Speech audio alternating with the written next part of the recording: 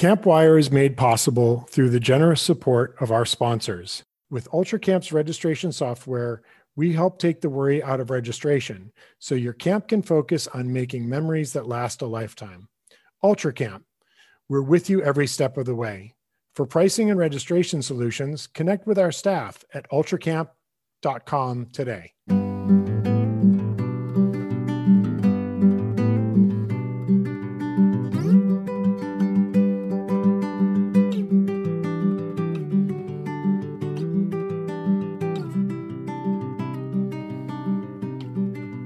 Thank you for joining us. Today's edition of CampWire is about cultural appropriation at camp and how we need to stop doing harm.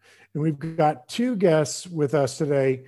First of all, my name is John Beitner. I'm the Professional Development Manager for ACA's Western Region. And the two guests that we have today are friends of mine. I'm so excited to be speaking with Yatil Owens, who is the Director of Camp Win a Rainbow, and Liz Kimmelman, who directs Tumbleweed Day Camp and Camp Ursa Major. So let's just start off. Yatil, can you tell us a little bit about yourself and your work? Hi, John. I'm so happy to be with both of you this morning. I am a clinical social worker, and I live and occupy Ohlone lands in the East Bay. And our camp is up in Northern California, and we are up there in the summertime, and those are Kato Wailaki lands. So I always want to make sure that we're recognizing that we're always on native land. So our camp is a circus and performing arts camp, and we've been around for 45 years. And through those years, we have worked to use circus and performing arts to talk about really hard issues that could be labeled social justice issues. We don't use that term. We just say we're talking about life and really hard issues and what people are experiencing and going through and how we can be different and how we can change. And cultural appropriation is one of those conversations that we have consistently at camp. So. Excellent. Well, thank you for joining us. Liz, tell us a little bit about your work. Hi, it's really nice to be with both of y'all this morning, and thank you for having me on. So yes, I own and direct Tumbleweed Day Camp in Los Angeles, which is on the ancestral land of the Tongva tribe. And I also have directed Camp Ursa Major, which is up in Napa, which I believe is on the ancestral land of the Wapo people. And most of our operation is down here in Los Angeles. And we have been around since 1954. My husband, Andy, and I have owned it.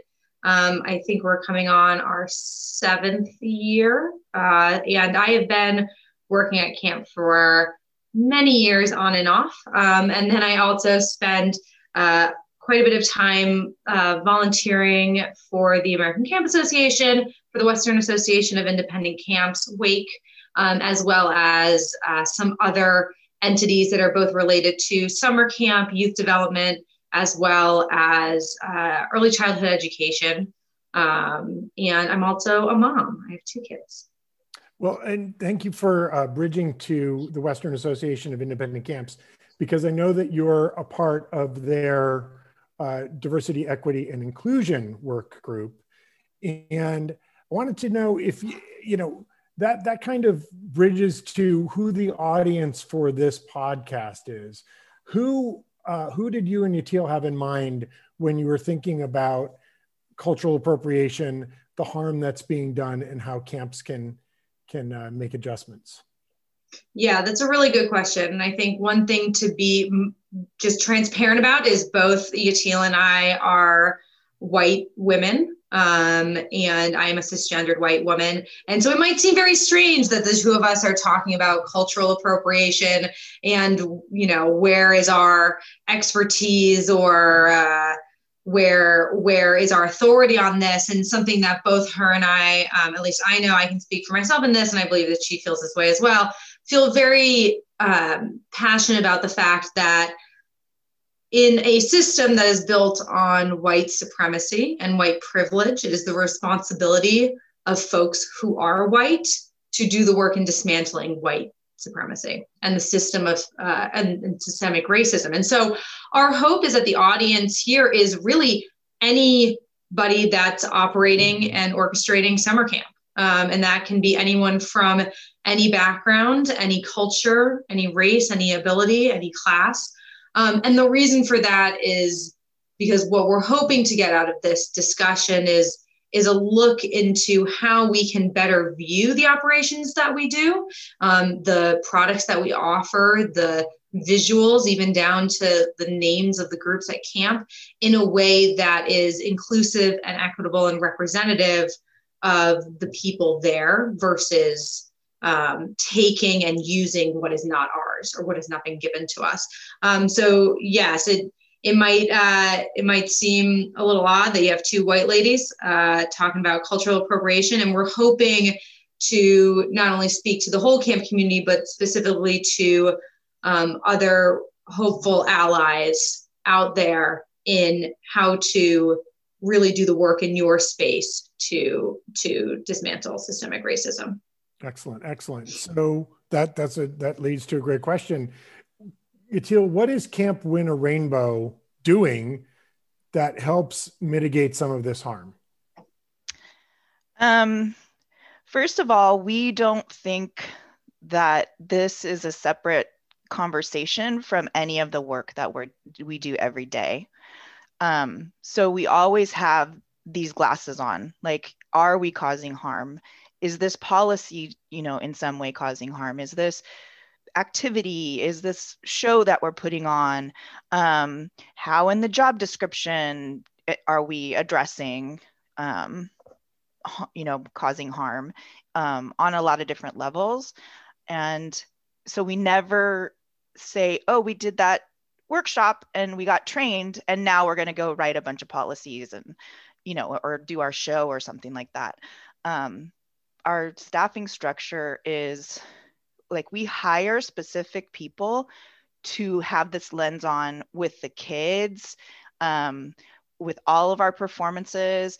And then we're making sure that we're teaching the history of hip hop, and like breakdancing to the original B-Boys, where they came out of Brooklyn, I believe. So it's just always there. It's always with us. Excellent. And Liz, I know that Tumbleweed at least has been looking at, like, its logo has a teepee on it. What is Tumbleweed thinking right now with regard to mitigation strategies? Yes, we are currently in the process of redoing our logo and our branding, but bigger than that, for many years, we've been having discussions around everything to do with the names of our groups, to the signage, to traditions and cultures, to stories we tell, to location places. Tumbleweed was founded in the 50s in Hollywood during the height of the cowboys and Indian romanticized West. And like many other things that came out of that, it took on a lot of pan-tribal indigenous iconography and lingo, things like using the term powwow for a meeting space, or having group names as tribal names, or indigenous people's names. And so we are in the process, and this is kind of one of the last iterations of this transformation, to de-appropriate a lot of the things that we had. So as you mentioned, our logo for the longest time was a teepee. And again, it came from that idea that, it's the Wild West.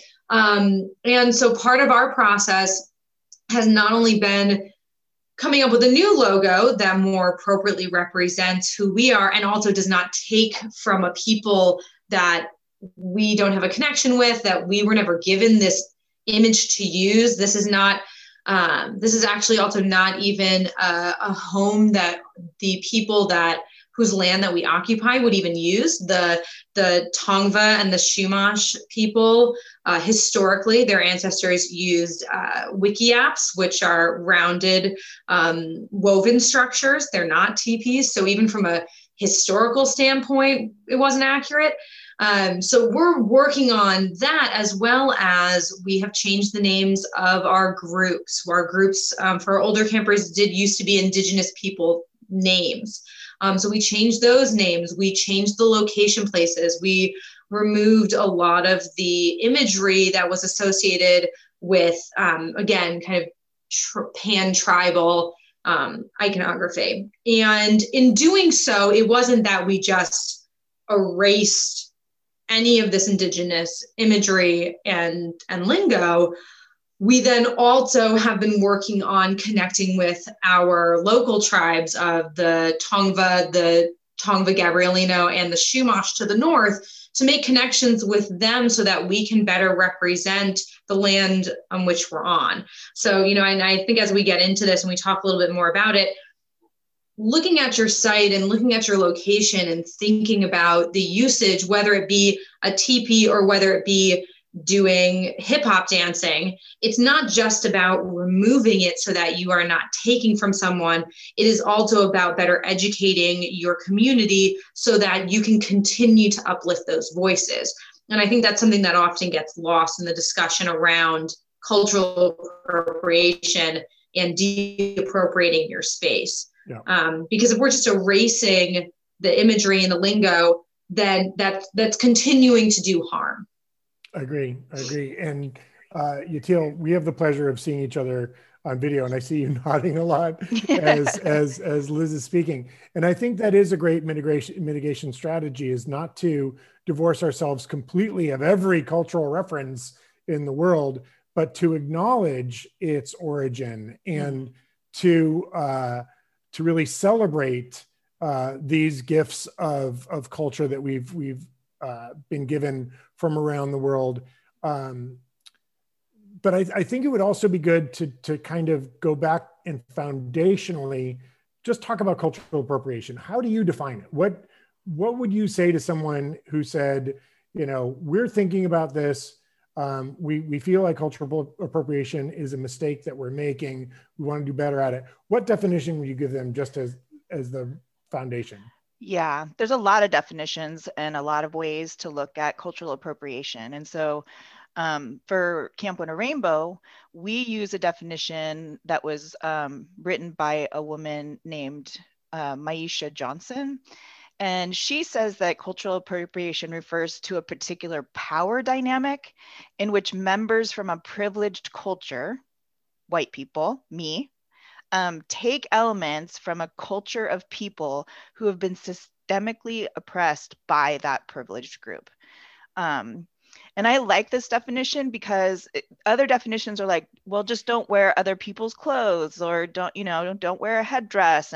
But it doesn't talk about harm or why it can be harmful. And so the key element of it being a power dynamic, it's kind of like, this definition to me is a way to start looking at camp and start looking at the work that we're doing, and it puts it kind of in a box instead of just so free floating and we don't know where to land with what. Because, we sleep in teepees and we're in Northern California. And the reason we sleep in teepees is because we rent the property, and the property owners put up teepees instead of cabins. That's just what they do. And so we need to recognize that and stand there and listen if someone is feeling a lot of feelings about it. And yeah, there's a lot. So I think the thing that I would appreciate as a participant in your camp is if I got to sleep in a teepee. First of all, as a child, I think I would really think that was cool. Then if I was studying the Plains natives, and they said, it was a temporary home that could be moved from place to place following herds of animals, my understanding, I think, would be greater than the person sitting next to me who may not have slept in a teepee for whatever reason. So your camp's approach to explaining the history and explaining the ingenious qualities of this structure, I think, is a way to honor that invention. Yeah. Yeah. So I agree. And I guess that's the part that I left out, is that I was fortunate enough to be given a story about the lodge from a Lakota elder that I know.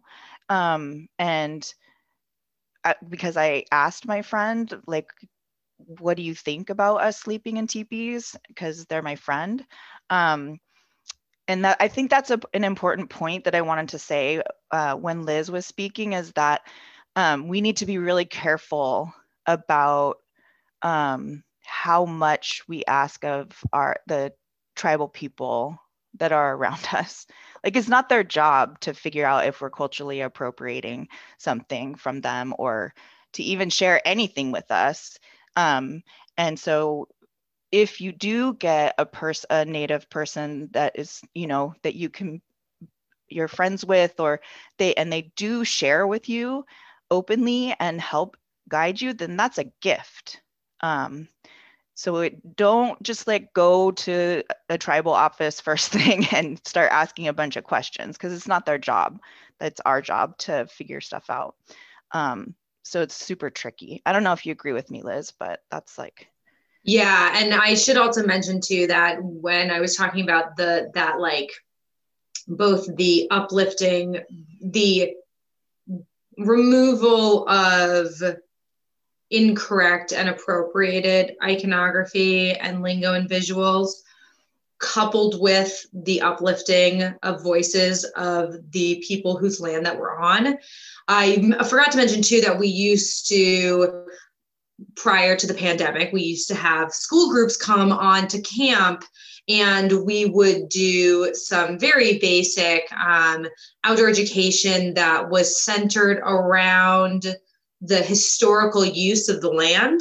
And so we would talk about how the ancestors of the Tongva and Chumash people, how they use the land, the native plants and animals, their cultural setup. And so part of our work in making sure that we were appropriately representing and being allowed to teach this information was connecting with those groups as well. But I agree. It's, if you're at your camp and I think we can talk about this in a little bit too, but if you're looking around and you're like, we have a totem pole here and we're in Glendale, your first reaction isn't to reach out to the local indigenous tribe or the local native peoples group. Your first reaction should be to start to Google and start to do the work in researching yourself and figuring that out.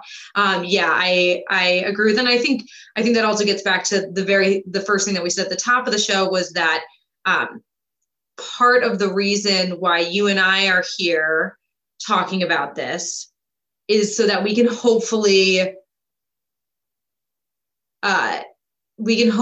encourage other folk that are in a similar position of privilege to do the work and the research and the learning yourself. And, Google is an amazing thing. The internet is an amazing thing. And you should be using that versus taxing and using the time of folks in these positions to educate you. So absolutely. That's excellent advice.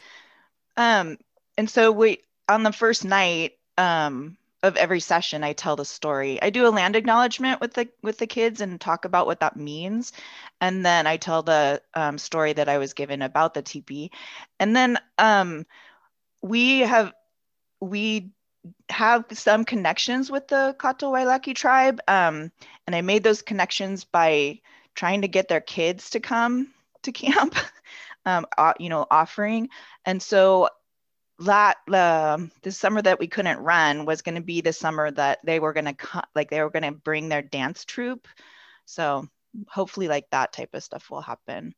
And then the last thing I wanted to say is we always ask ourselves, can you tell the story about this? Because we have a totem pole and it's out in the middle of our sports field, which I don't know why, other than it's beautiful. But we can tell the story because it was carved by a landowner who worked with a traditional Alaskan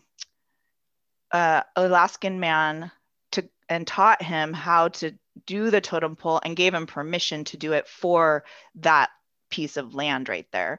And so we can tell the story of that and how it was gifted to the land where we are on by a traditional person. So Campwire is made possible through the generous support of our sponsors. Camp Brain is an intuitive and complete camp software package built with care and you, the camp pro, in mind. They take pride in building long-lasting relationships through their amazing support and love that they show to each client. Camp Brain is not only focused on your needs for summer 2021, but for the next 25 years. For more information, visit them at campbrain.com. This is excellent. And I think it's good advice to any camp director is to like know what you're doing and why you're doing it. You know, some of our greatest minds in camping will say, really examine your program and figure out what everything is and why you're doing it. We talked a little bit about dance. We've talked a little bit about Native American iconography and nomenclature and things. What are some other examples of culture broadly that camps may be appropriating, you know, in your own camps that you're divesting from, or that camps generally do, you know, at the talent show or things like that? What comes to mind when you think of those other examples?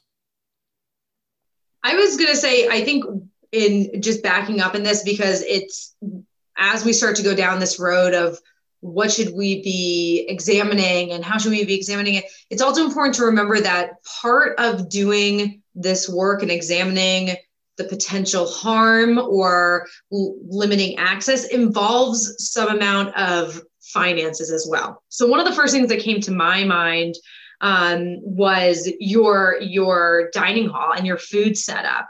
Like, are you having, you know, are you serving tacos and calling it Mexican night? Are you serving food and placing it in a culture, one that might not even be part of that culture and is kind of like a whitewashed version of it? And so then when you're starting to think like, okay, well, now I need to redo my menu, or we need to be better at serving a more diverse plate of food, that costs money. And so I think a lot of these things that we're looking at is, you know, keeping in mind to the folks that are listening that there are many different levels in which we can approach this from. And I hope that we are encouraging folks to assess and analyze and get creative with different offerings, and not just you need to throw everything away and spend a ton of money to revamp your talent show, your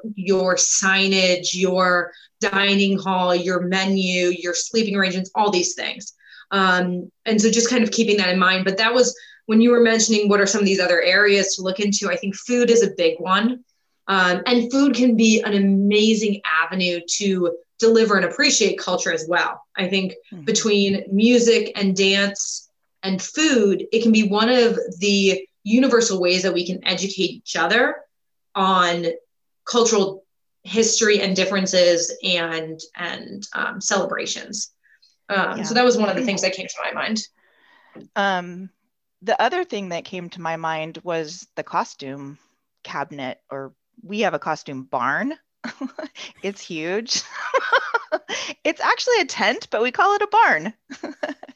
And so, yeah, curating your costumes very carefully, which doesn't mean taking everything out that is referencing a specific culture, like a sombrero. Because what if you have a kid from Mexico come to your camp and they want to wear a sombrero? and on stage. Great. Awesome. We have had instances where kids have done their own makeup and come out with essentially blackface.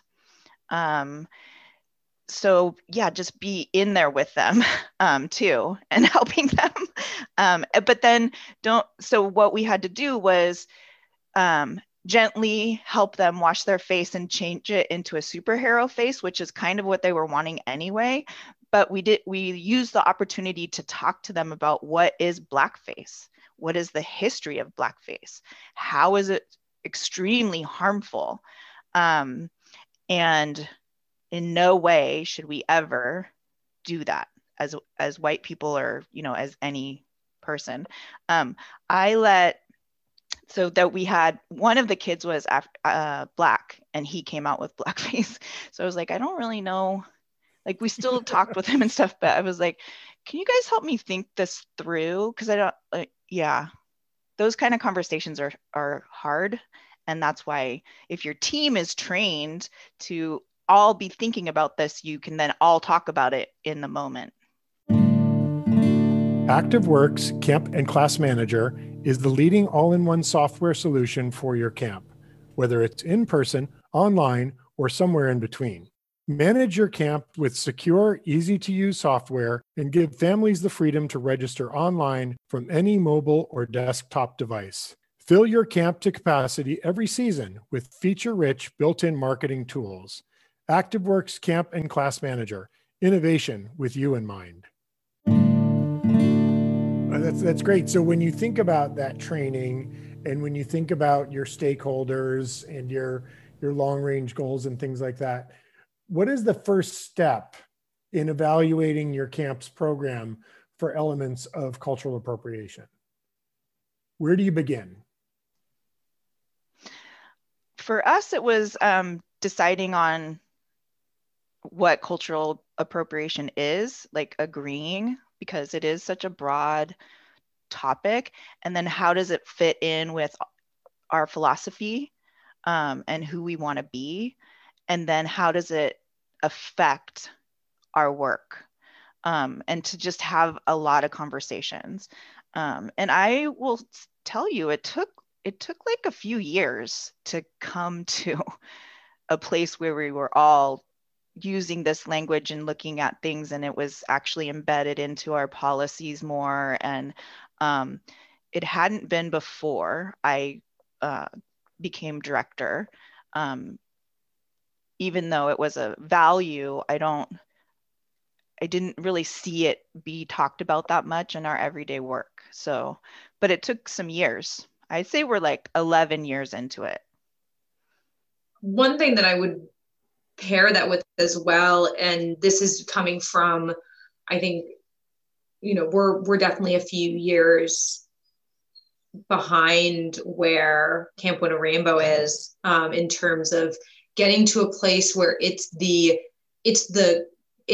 community language that's all on the same page, that every member, camper, staff member, and stakeholder is on the same page, that as a community, these are agreements, these are norms that we have that are based in anti-bias, anti-racist practices.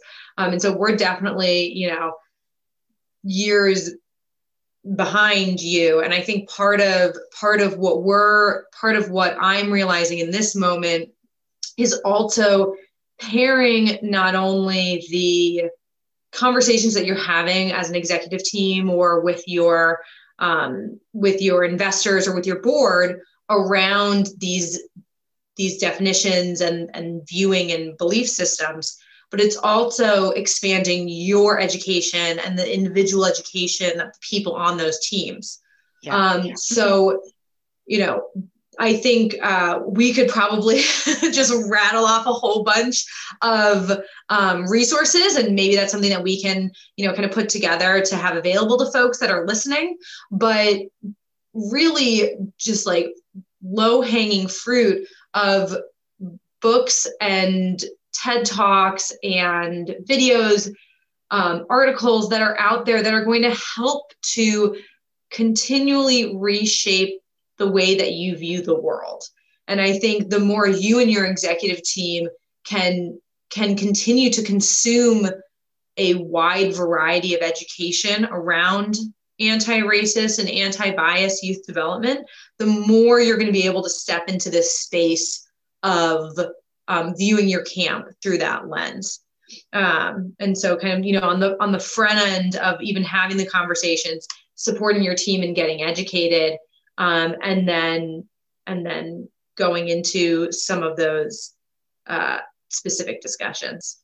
Yeah, that we ask our staff to, if you're going to be hired here, be prepared to do the work for yourself, and have it be something that you're thinking about, you know, in all the things that you're doing. And it's hard sometimes, but it's meant to be hard because white supremacy is terrible. I mean, we have to dismantle it. It has to stop. Yeah. 100%. Yeah, it's pervasive, and it's you know, got deep tendrils into everything that's going on.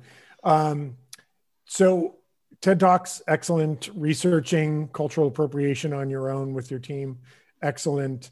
Examining what we're doing at camp and why, and finding out more about things that we've just taken for granted, that, you know, well, we've always had this thing here, or we've always called that this name.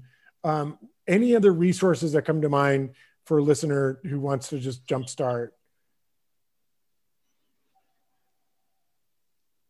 One of the things that I've been reviewing and have only gotten into the very early stages of it is a action plan from the Foundation. Yeah, the Annie E. Casey Foundation. Thank you. And it lays out an action plan for how to address race and equity in a workspace or in an education environment, I think specifically. And I can definitely pass along that document, but it has 7 different steps that organizations can take. And I think what's really helpful with that is it helps to pinpoint the starting place, right? That, you know, I think folks that are listening to this might be starting to look around their office or look around their camp or think about spaces at camp and see those overt racist objects, and want to dive in kind of in the middle. But this really helps to settle you down in your planning on how to start to dismantle systemic oppression at camp. Yeah, so that would be, so step 1, I would say talking to your team about, like, let's do this work together. This is what the kind of culture we want to create at camp. And then step 2 would be to find a good program evaluation tool, like the tool that you're talking about, Liz. I didn't find that tool until you emailed it to me. I wish I had, because I created a tool. And that is an amazing tool that thought of things that I didn't even think about. So they're out there. So is it easy to find if I went to the Annie E. Casey Foundation and put in cultural appropriation or anti-racism, or what is it? Let me, okay. So if there's a couple of tools that they have on their website, it's called the Racial Equity and Inclusion Framework tool. And so if you look at Race, Equity, and Inclusion Action Guide, it is a 16-page multi-step program that will at least help to start formulating what a plan might look like at your camp. That's great. So yeah, again, it's the Race, Equity, and Inclusion Action Guide from the Annie E. Casey Foundation. So we've been talking about, we need to do the work ourselves. We need to hire staff that are willing to do the work. Let this be a big part of their training, not just safety procedures around, you know, the ropes course. Who else do we need to include in the process? Alumni. Okay. Tell us more about that. So when you try to change things at camp, I know neither of you have ever had this experience before, that are most beloved, like names of things or names of areas. We always have an outdoor living room at camp, and in 2018 I moved it to another grove, and oh my gosh. Finally, they started to like it, and they made me a T-shirt that said "I moved the living room." But so while my staff and team and campers and everybody is in the process with me and hearing the conversations that we're having and questioning ourselves, alumni feel like this sense of ownership because they grew up at camp. This is their camp. And we want them to feel that sense of ownership and being part of the community, but they're not part of the process unless you bring them in to the process. And so I've had 6-hour workshops on a weekend at a groovy place in Berkeley, and invited staff and fed them and had this kind of conversation and brought up like different areas and stuff like that. And then it, trickles out. So that would be my answer. And we have a board of directors too. So I always want to include them. A big part of this work for us at Tumbleweed has been educating and creating a space for our campers in which we can support them and eventually doing the work to dismantle systemic racism. And I think for those of you that don't know a lot about Tumbleweed, we're located on the west side of Los Angeles.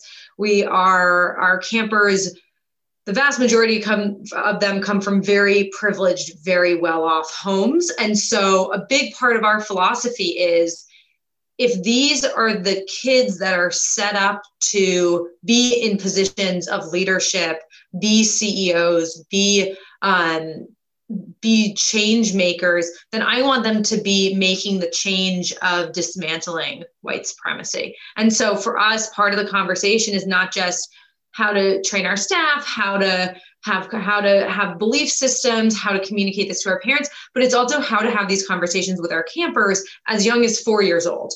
And so that's something too that we've been working on, is developing both like structures of how to have conversations, when to have conversations about equity and inclusion, and then also too to make it a place where for some of our older campers, or really any of our campers, they can bring up these conversations and they feel like they are in a safe space to have questions and to talk about this. Because if the goal is to support them and to hopefully have a future in which more people are on board with less white supremacy, then we have to start with them. They are going to be the ones that are implementing these systems later on, or dismantling them. And so that's been a big, even like a programmatic change for us. Something I know that had been really helpful in trying to work on a plan was ACA had put out a webinar about race discussions at camp with Teaching Matters and ACA, and I'm blanking on the gentleman's name, but there's a little plug for ACA professional development for you. And it was on race discussions at camp.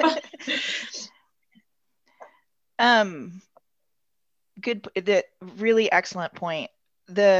If you don't know anything about Camp Win a Rainbow, our mission or our philosophy, because mission is a colonized term, so I changed it. We don't call it mission anymore. We call it philosophy. Leads us to try and bring as broad, diverse campers and staff to camp.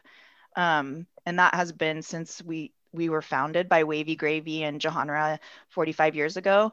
And so we seek that out, and we try and create, ways to be having these conversations together, and we don't all come from the same background. Like, that's a thing to really be paying attention to.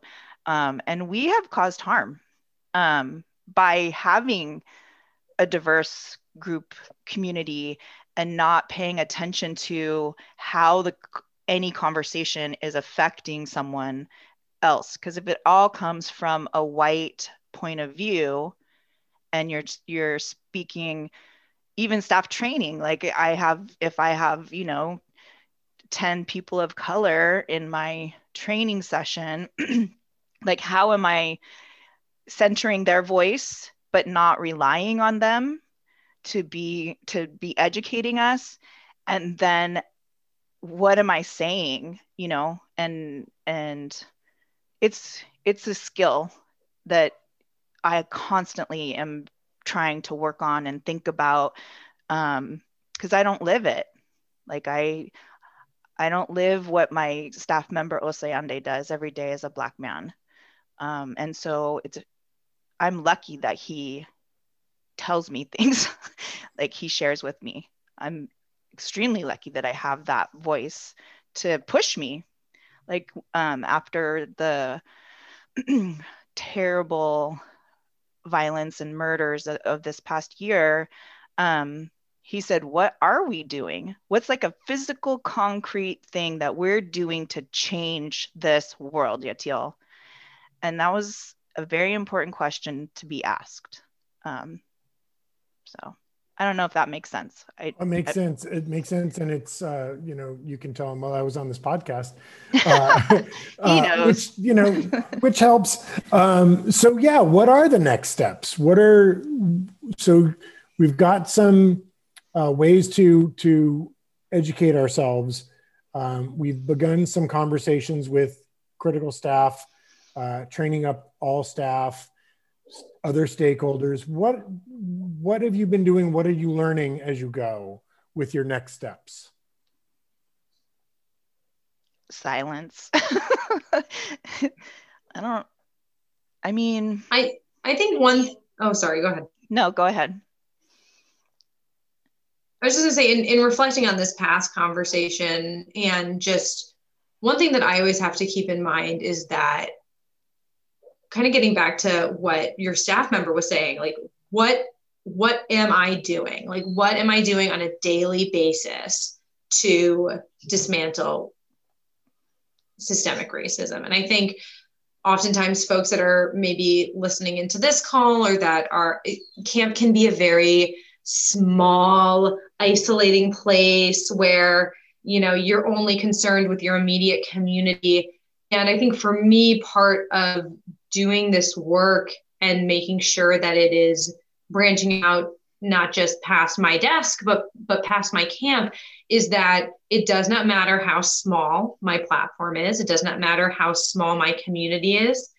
I need to show up every day and be assessing my work around me. And I think that goes for a lot of camps out there too, that are thinking like, oh, this doesn't really affect me, or we're so small, or what I do at camp doesn't matter. And we all have to remember that what we do matters an incredible amount, mainly because for the vast majority of us, we're working with children. And if you want to ensure that your campers are not going to grow up and be the future versions of the folks that stormed the Capitol 2 weeks ago, then you need to be having these conversations, and you need to be setting this up. Even if you only have 20 kids showing up at camp, even if they're all of a similar community, the work that you do on a very small level will have great impacts. And so I think for me, it's remembering that it doesn't matter who, if I'm have splashy Instagram posts, or if I'm, if I feel like I'm talking to a very small group of 5 staff, everything that I try to do, I'm moving towards a more just future, even if it's in such a small bubble as my own. Mm-hmm. Yeah. our founder, Jahanara, tells us that her vision for Camp One Rainbow was to make sure that kids who come from great wealth to, you know, kids that don't come from great wealth and all the kids in between, from all different backgrounds and cultures, and would come together and have a place to play and talk and eat and meet each other and have caring adults around them that is paying attention, and interacting with them and helping them have hard conversations. And once you get a chance as a kid to do that, in a place where adults are creating space, thoughtfully, then a person you may see as other isn't anymore. And so recognizing the importance of this work, the key thing is having caring, loving adults around that are helping. Because racism comes into camp like all the time. It's not just our structures, like we're socialized to be racist. And so it is going to be coming into camp with kids. And then and you don't even realize it. Sometimes microaggressions are really hard for me to recognize in the moment. But anyway, I'm going down a path. But I think for me, next steps are always go back to your program evaluation. Once you've finished it and implemented some stuff, go back and do another one. Or just keep doing it all the time, as you're creating new policies and stuff like that. Have a set of questions that you put it through. But and I appreciate that. And you've both brought up such an important group, which is the participants, which is the kids. So put on your difficult question hats, because here I come with it. And it's a two-parter. So how are the participants responding to some of these changes, if you're making changes, to some of these conversations on how to be more inclusive and things like that? And part two is, how are you responding if parents are even doing this? Are you getting any pushback from parents who say, I just want my child to go to camp and have fun. I don't want my sixth grader, or my 6-year-old, I should say, learning about racism. It's beyond a 6-year-old's capacity. You know, let's not stress them out with our adult problems. How are your participants doing? Are you getting any, how are parents responding to some of these changes in conversations?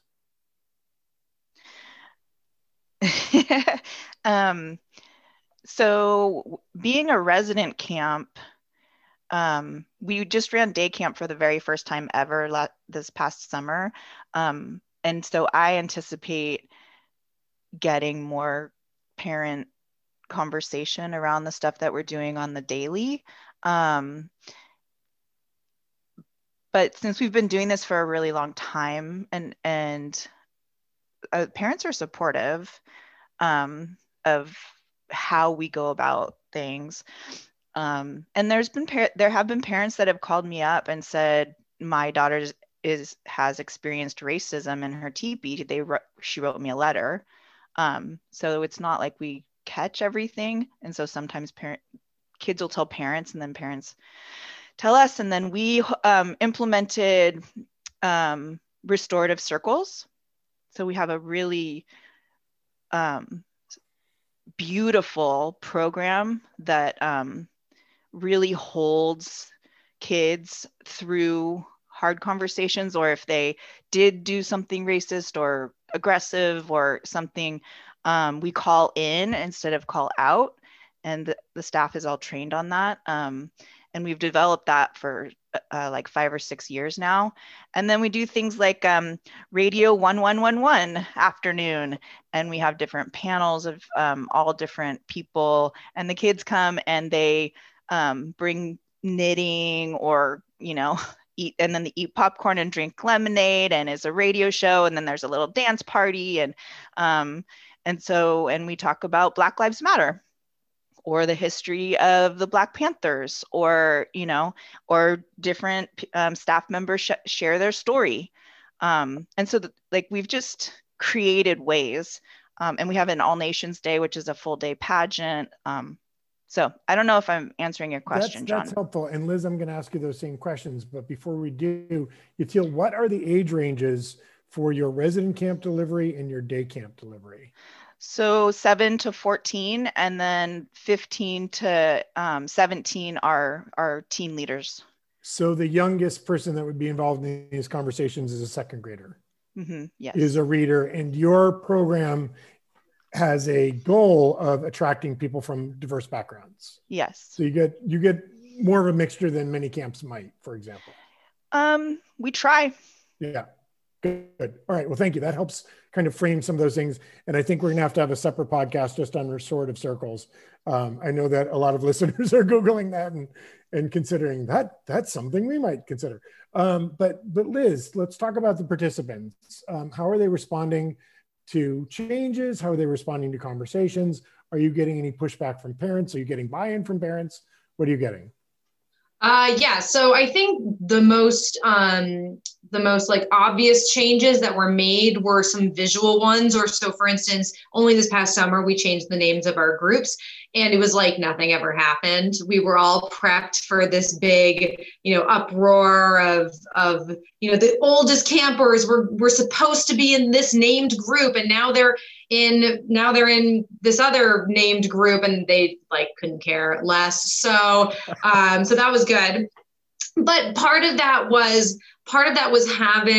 was preempting it with discussions around why we're not calling our groups by native names anymore. And I would say Native American, but some of them were like the Maya, who are an entire civilization. So I digress with that. But, I think for some of these things that I think we were expecting to have a little bit of backlash because it had been a really long time. So whether it's with the logo, right now, if you go on our website or you go on our Instagram page, there's an in-between logo. It's not really our logo, and nobody's even commented on that. So there's not a ton of, there wasn't really any pushback on that. And from our staff, we got a lot of positive feedback. They were, once we were transparent about the fact that we're making these changes and we've actually been talking about this for a long time, they were like, oh my gosh, and you're getting a new logo, and are we going to do this, and can we do this? Mm-hmm. So that's been really great. It has opened up the ability for them to feel like they can communicate with that more. When it comes to the campers, this past fall, we had a really wonderful afternoon in-person program where we tried to supplement some of their camp activities with extracurricular activities that they wouldn't have gotten from Zoom school. So we did art and music, and we did outdoor living skills, and I led a little bit of a civics class. And so we did some very direct education with that around both current events, Black Lives Matter specifically. We also talked about Indigenous people and the Indigenous people's history of California. And then we also talked about the election and the current event in November. And so we kind of focused each one. And one thing that we made that was consistent throughout all of those discussions, because they were very direct, and this wasn't just about reflections. It was an item that we were teaching, and then an action item to pair with it. Even for our 4-year-olds, we did this. But with all of those discussions, they were preempted with community norms and also mindfulness activities. So breathing and mindfulness is a big part of what we do at camp, and we're trying to implement that more. But being able to give campers tools to use to regulate their response and their emotion and to feel safe was really important for us in these discussions. And so that was a big part of what we did. And they all really like it. And some of them are really used to it. They maybe do it at school or they do it with their parents. And so what we were finding was nothing was new or shocking to them. They were all pretty much aware of what we were doing, whether it was the mindfulness and breathing or discussing Black Lives Matter philosophies. They all had some kind of awareness to it. I think that speaks to the structure of our community, that I think parents are trying to do some education. And so we're trying to supplement it on the back end. And while we didn't have any parents, whether it was with blog posts or Instagram posts or things that we were doing at camp, we didn't have any parents that were questioning our motives. We also didn't really have a lot of parents were really great cheerleaders, which is great. And if any of them are going to listen to this, I encourage you to, come and join. We have a parent discussion group that we tried to get going earlier this year, an advisory group.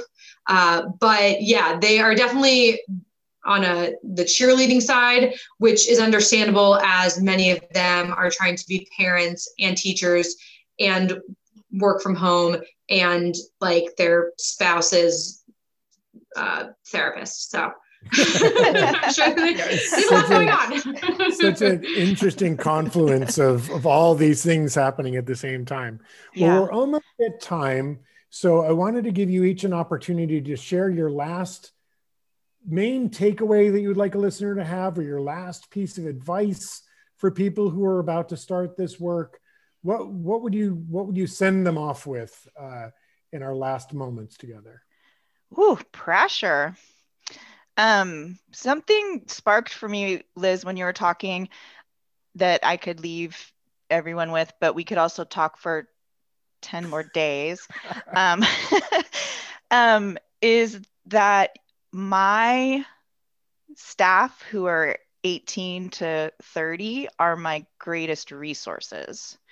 And I saw this meme. So I just turned 50, and in November, and I'm exploring that. And so I saw this meme that says, if you are over 30 and you don't have a mentor that's in their 20s, then you are doing something wrong. Like, you need a mentor, which is the opposite of like what my generation was taught, that the elders are wise and you should always listen to them. But I think it's really true.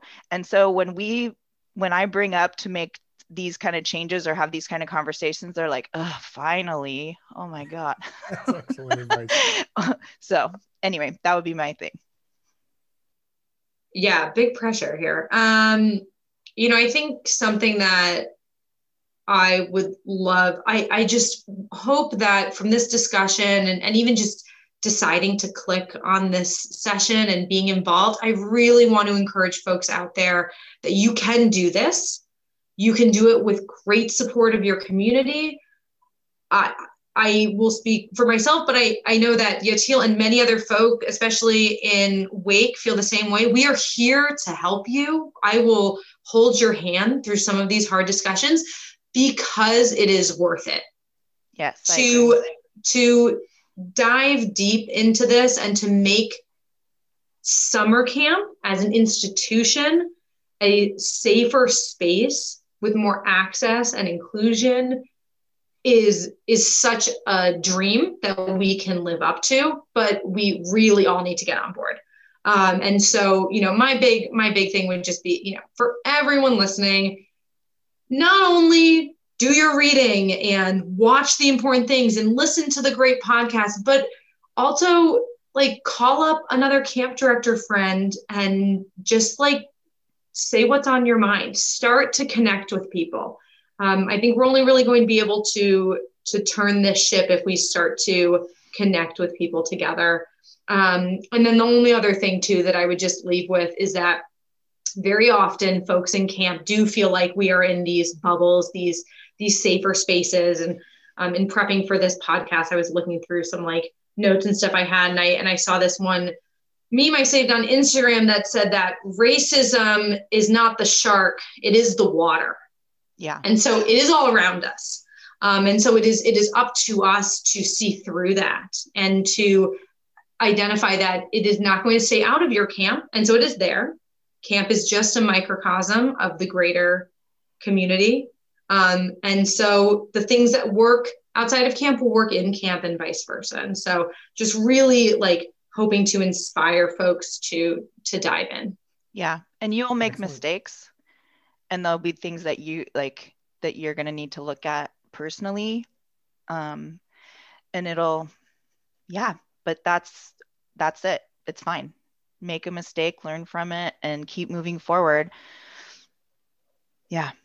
And I want to say too that, you know, email me, and like Liz and I just hop on, and John too, we hop on and have these kind of conversations and we decided to like record this one, but we have these conversations all the time.